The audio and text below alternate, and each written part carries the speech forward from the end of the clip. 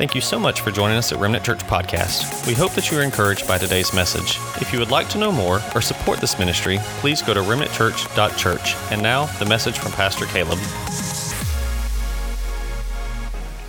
I want to welcome our online audience as well. We're so honored to have you joining us today. You can't be here, but that's okay. We'll come to where you are. And we believe that there is no distance when it comes to prayer and the presence of God.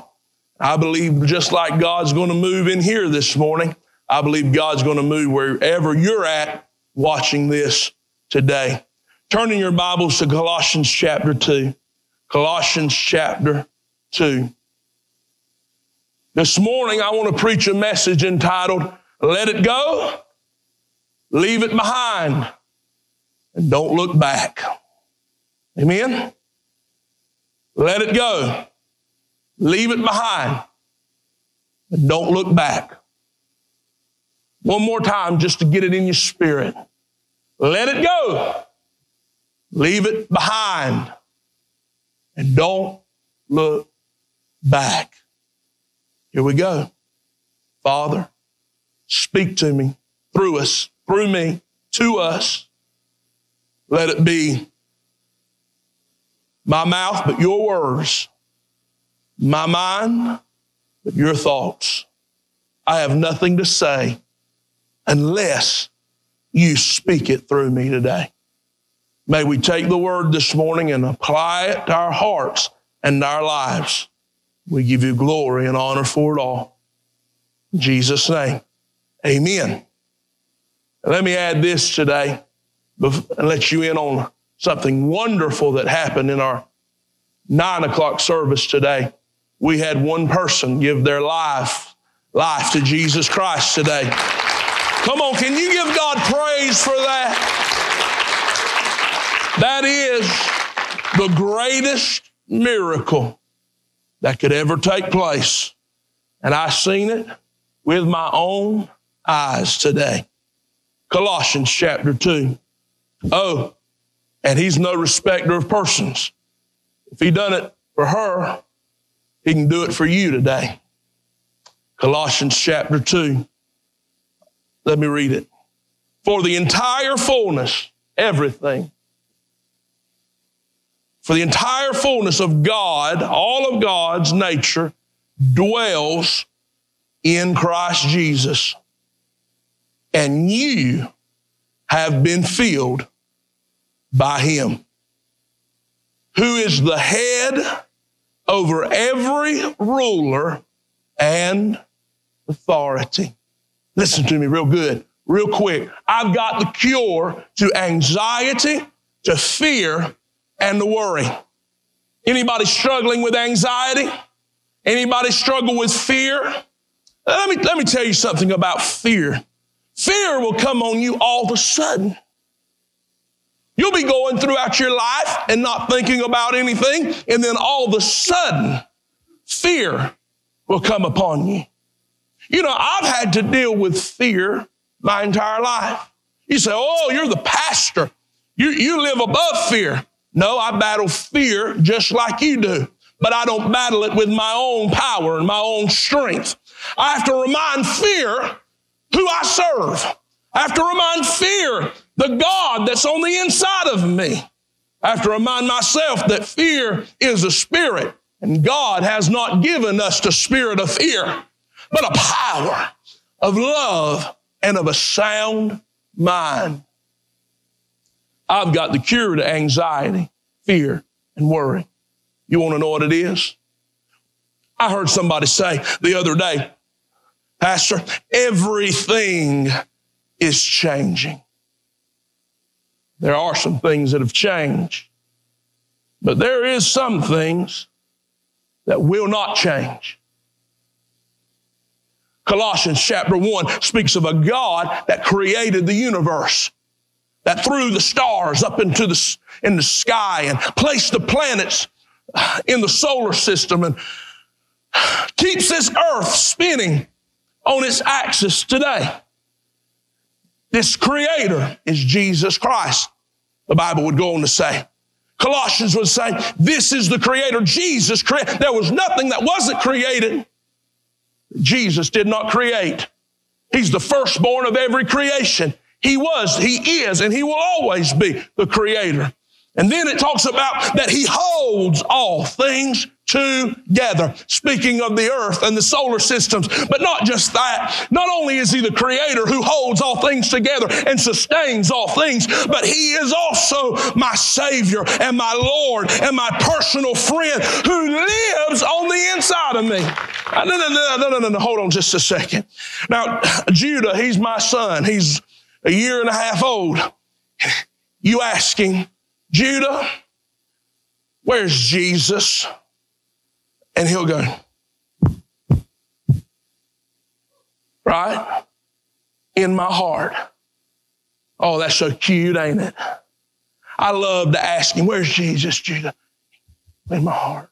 Let's see if it's cute when y'all do it. Where's Jesus? It's not near as cute when y'all do it. But it's really cute when he does it. And we've been taught this all our life. Where's Jesus? He's in my heart. Then we get a little older. He's living on the inside of me. And that just becomes rhetoric. It just becomes talk. And we really don't believe it. But Paul said this is the mystery.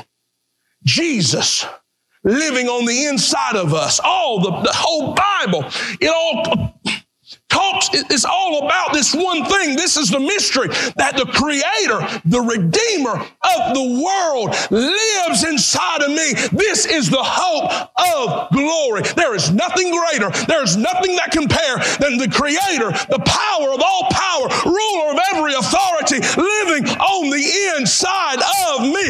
Yes, there are some things that are going to change, but there is one thing that will not change. Jesus living on the inside of me, holding it all together. There's nothing, there's no one bigger, better, or badder than Jesus. You hear me? Get it down in your spirit. This is the one who is living on the inside of you. I don't have anything to worry about. Why? Here it is. I am complete in Him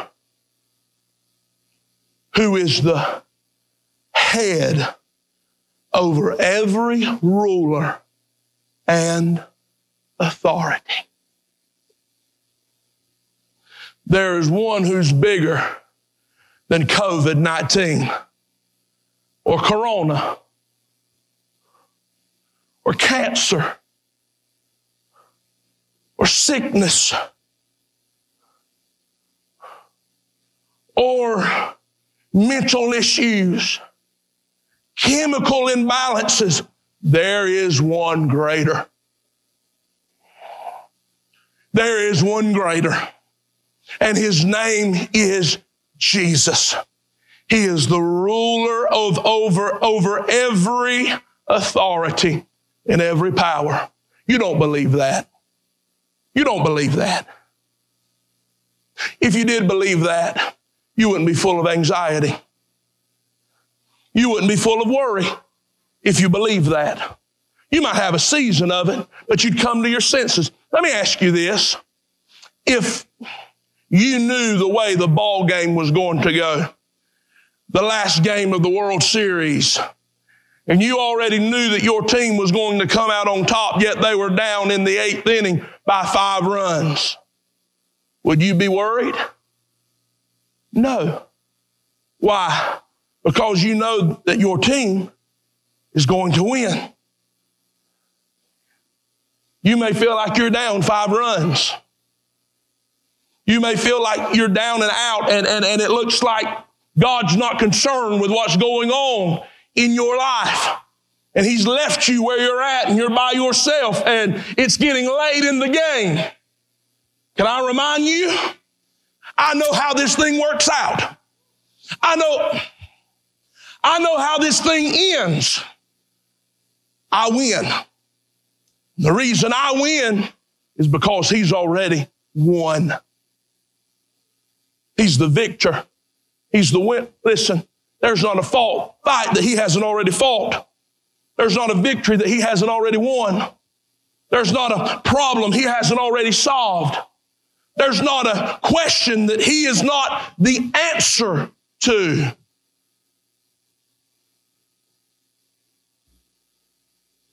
That's why I don't worry. That's why I don't work this thing out. He's already went before me. He's already fighting my battles. He's already won.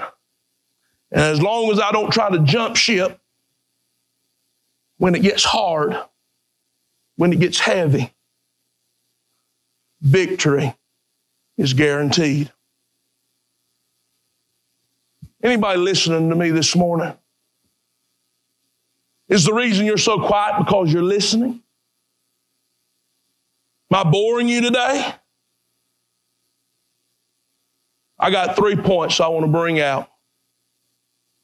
This is the first point. The first point is this: let it go. Look what it says. The Bible says you were circumcised in him with a circumcision. This is verse 11. Not done with hands, by putting off the body of flesh and the circumcision of Christ. Now, I know when we look at the Bible, we read that part in circumcision. A lot of you who are like me at one time probably said, I don't know what that's about, but I don't want no part of it. Whatever happened to me as a child happened to me as a child. If I ain't got circumcised by now, it's too late. You get what I'm saying? What does it have to do, circumcision, with the Bible? Give me John 3:16. For God so loved the world that he gave me his only begotten son. Let's not talk about circumcision. And you're like me, you just flip the page. But we can't flip the page. We need to talk about it. So much so is said about circumcision. This was a sign that you were a Jew. Jews were circumcised. A couple of days after birth, every Jew was to be circumcised. Jews were the first people that had access to Jesus. And a signifying mark on their body was every male was circumcised.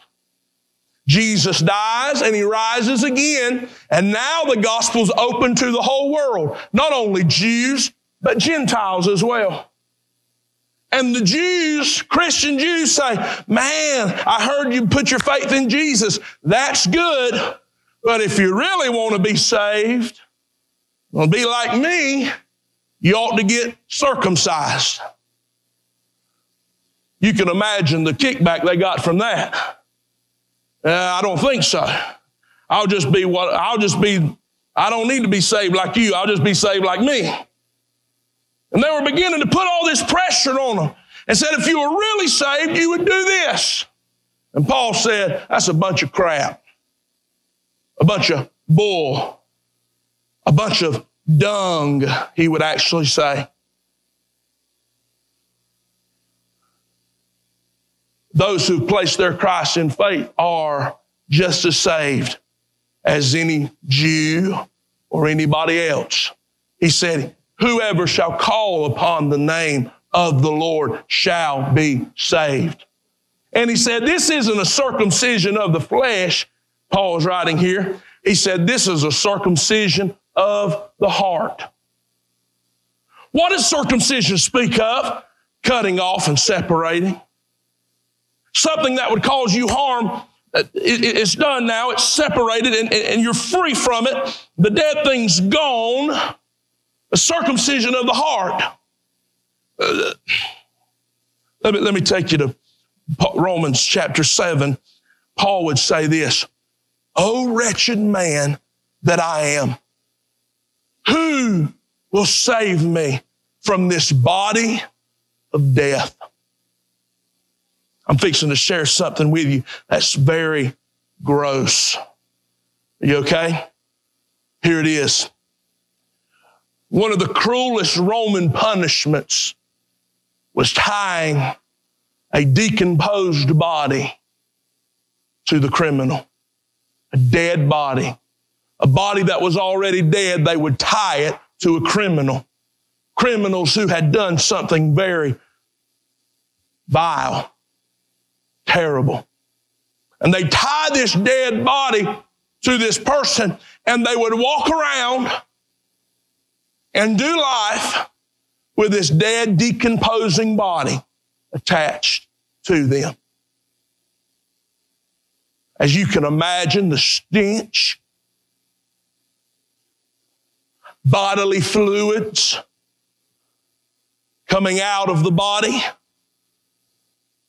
everything's manageable for a little while. But what happens is this body continues to decompose. The criminal becomes infected. They become infected and diseased. Slowly, the criminal begins to get sick and to die. Maybe when Paul wrote this, "O wretched man that I am, who will save me from this body of death?" He was speaking of a salvation experience. What I mean by that was Paul, before he got saved, done his best to please God by living, trying to keep the law. But he could not keep it. And he failed God, and he failed God miserably. And it was like he was beating his head up against the wall, trying to do something he could not do. And he said, "Oh God, who will save me from this body of death?" And God sent Jesus, who died in our place for us, lived a sinless life, died for us, and rose again, defeating death, hell, and the power of sin over our lives, separating us from the dead man. See, if I could break salvation down into steps, see, it happens instantaneously. When you place your faith in Jesus Christ, you are saved. But if I could break it down into steps, this would be the first step. You're set apart. You're circumcised of heart. The power of sin is broken over your life. Point number one is this: let it go. If Jesus has broken the power of sin, causing it to let you go, yet it's still attached to you, hear me, it's because you're holding on to it. Are you carrying around any dead weight? Are you walking around this morning as a child of God carrying around some dead? What? Anybody in here this morning listening to me? Jesus has set us free. He has circumcised us, set us apart. We have a circumcision of the heart. The dead man has been done away with. The power of sin has been broken. If you're carrying around some dead weight, it's not because of something Jesus didn't do. It's something that you're holding on to. But you better let it go. You better let it go this morning. Infection will set in. What you could so easily carry around becomes heavy. Weighs you down, doesn't it? Hard to walk around carrying dead weight on your back. That's why Paul would say in Hebrews, lay aside every weight that so easily ensnares you, trips you. We've got to let it go this morning. Then the Bible talks about not only letting it go, it goes on to say this. Let me read it with me. We've been circumcised, not by hands, but by putting off the body and the flesh and the circumcision of Christ. We've been circumcised of heart. Verse 12, when you were buried with him in baptism. So here's the next part of salvation. The steps in an instant change in your life. This is, first you're separated, then you're put to death and buried. What is buried? All of your sin. Listen to me. When you get saved, it's not about a good person becoming better or a bad person becoming better. It's about a dead man coming to life.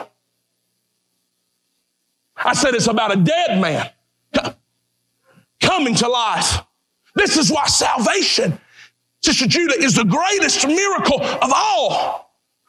Because it's resurrection life, breathing into a dead man's body, causing dead men to walk and live again. It's the blind being able to see. It's being snatched out of darkness into the marvelous light of Jesus Christ. And in this church, it will be celebrated as the greatest miracle of all.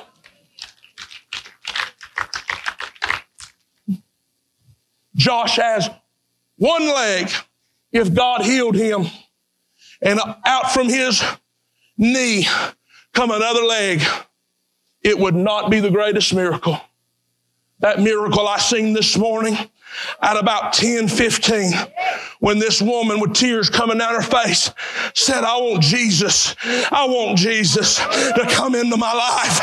Friend, that is the greatest miracle of all.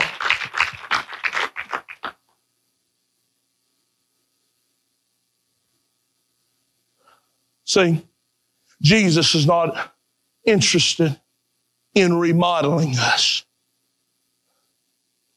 No, when we get saved, we have to die. And we and all of our sin and our past and our shortcomings, Jamie, they are all put to death and buried with him. Paul would say this in Galatians, I am crucified with Christ. Nevertheless, I live. When you get saved, you die. And the old you is buried. Which leads me to point number 2. Not only should you let it go, you've got to leave it behind. Let me say that again. Not only do you have to let it go, but you have to leave it behind. Your sin and your past has been buried. So stop digging it up. Are you listening to me this morning? You're making me nervous because you're so quiet. It'd be fine to say amen every now and then. This is good news. I'll be one thing if I was talking about bad news. This is good news. Your past has been buried. Anybody want me to put up some stuff you've done on the screen? Huh? Anybody? How about any thoughts you've had just this morning? Anybody want to offer up all your thoughts this morning up on we can get them to Brother Bill. He can make them. He can put them up there on the screen. Anybody? Aren't you glad your sin and your past has been buried? Listen to what it says. He said, you have been buried with me. I was thinking about this. My sin, my past has been buried. Why is this so important? Because Satan is an accuser of the brethren.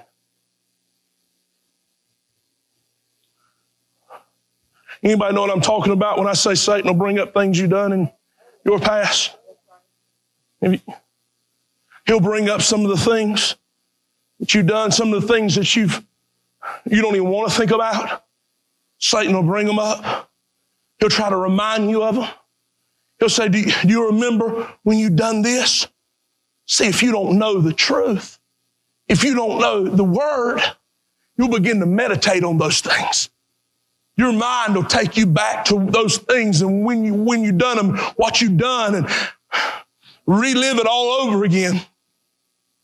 But you need to know that your sin, your past, has been buried with Christ. Let me say this. Not only do you not need to dig into your past and rehash things that God has forgiven you of, you don't need to let Satan bring accusation against you. But you also don't need to let somebody else talk about one of your brothers or sisters. Where's my brothers and sisters at? I said you don't need to let other people talk about your brothers or your sisters. Amen? Why? Because they've been forgiven as well. Have you ever met somebody and thought, I genuinely like these people. They sing nice. We get along. And then you tell somebody, hey, I met this person. You tell them who they are. And, oh, yeah. And then they feel like it's their mission in life. So it now calls you not to like those people. And tell you all the things that they have done, things you don't even know about, things that you didn't even ask about. You just went and had lunch with them. You just met them in the front yard. You didn't ask about all this. But they're digging up all this stuff about those, you know what I'm talking about? The Bible says, Jesus said this, that the world will know that you're my disciples because of the love that you have for one another. Not only do you not need to be digging up your past, you need to protect the graves of your brothers and sisters. Come on now, hallelujah.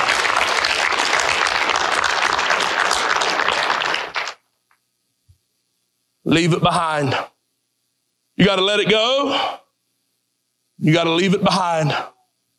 Your sin and your past has been buried. Stop digging it up. And then verse 14, I love this. The Bible says he erased the certificate of debt, blotting out all the handwriting of ordinances that was against us, which was contrary to us, and took it out of the way, nailing it to his cross. When you think about the cross, you think about Jesus hanging there. But before you put Jesus up on that cross, let me bring your attention to the picture Paul is painting here, what was at the top of that cross. See, it was the Romans who crucified Jesus or carried out the punishment. And all the charges, all the sin that a person had committed, not the sin, but the law that they had broken, would be up above them, nailed to the cross. That's why up above Jesus it said, King of the Jews. That's what they were so mad about. That he would say he was the King of the Jews. The Romans said, this is the only thing we know why to crucify him is because he said he's the king and you don't want him to be the king, so. But what about us? Every sin you've ever committed, would ever commit, is nailed to the cross. A list of all the wrong that you had ever done, nailed to the cross. What could reconcile all these debts and charges? The Bible says the wages of sin is death. What would clear out the list of sins I committed? Ariel, you told me. Ariel told me the other day, she told me this again, but she didn't know that she'd already told me a story, you know what I'm talking about? So I just listened to it anyway, like it was the first time. And she told me, she said, Pastor, I know when I got saved. I said, well, that's good to know. She said, I know when I got saved. She said, do you remember that message where you was holding up the cross and you had sticky notes and everybody wrote on the you had people write on the sticky notes what people had said about them or sins they had committed. And then you told people to come up to the sticky note and put it on the cross. She said, that's the day I got saved. That's the day I became a new person. I put all the stuff, the old me, I took it to the cross. I'm telling you today, if you'll take your sin, if you'll take yourself, if you'll take your mess, if you'll take your junk, if you'll take it to the cross, Jesus will erase it and take it out of the way. The Bible says He nailed all our sins, all that we had ever done, all the ordinances that were against us, they were nailed, taken away, nailed to the cross. Here's my third point. Listen to me now. Listen to me. Here's my third point. Listen to me. Don't look back. Don't let go. Don't pick it back up, leave it behind. And don't look back. Hear me now. Hear me. Don't give your past another look. Why?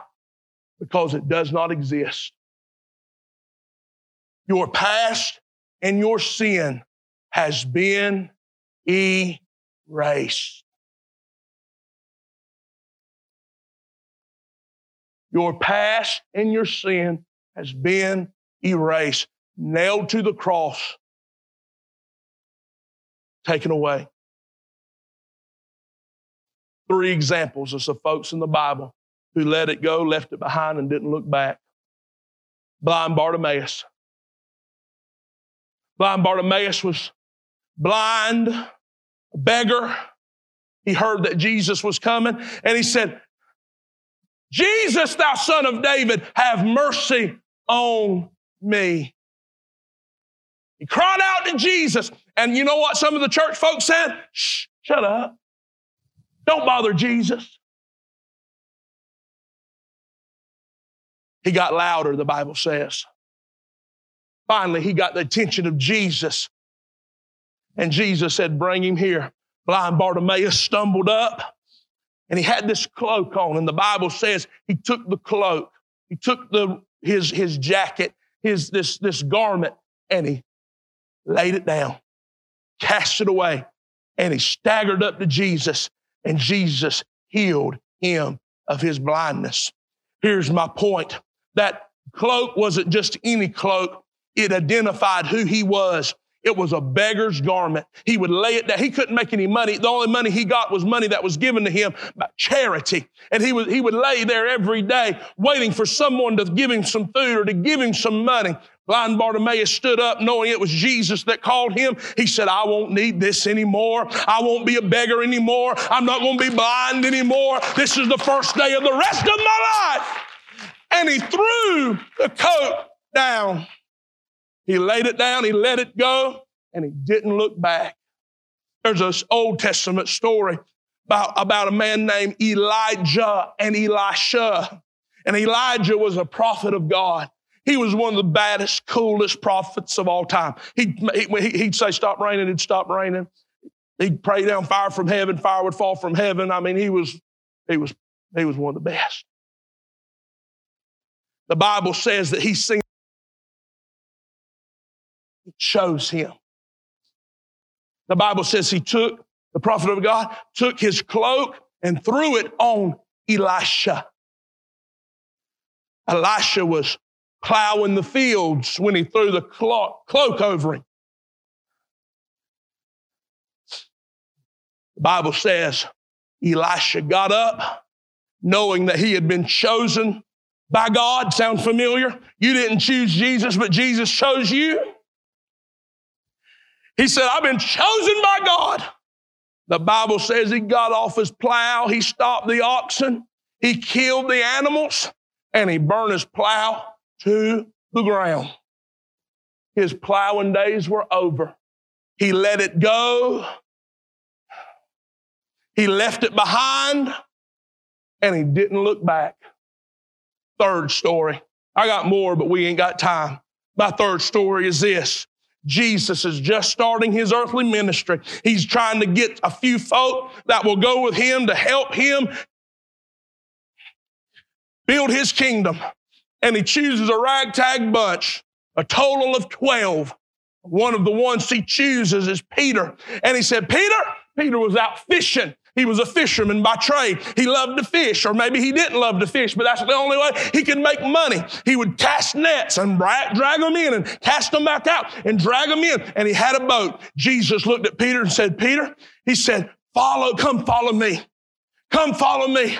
And the Bible says that Peter left his boat, he left his net, and he went to follow Jesus. Here's the one thing I want to say, though, about that story. He should have sold his boat. Because after Jesus died and rose again, he had to find Peter. And Peter wasn't praying. Peter wasn't doing the will of God. You know what Peter was doing? He was back fishing again. Friend, when God calls you, He calls you to let it go, to leave it behind, and not to look back.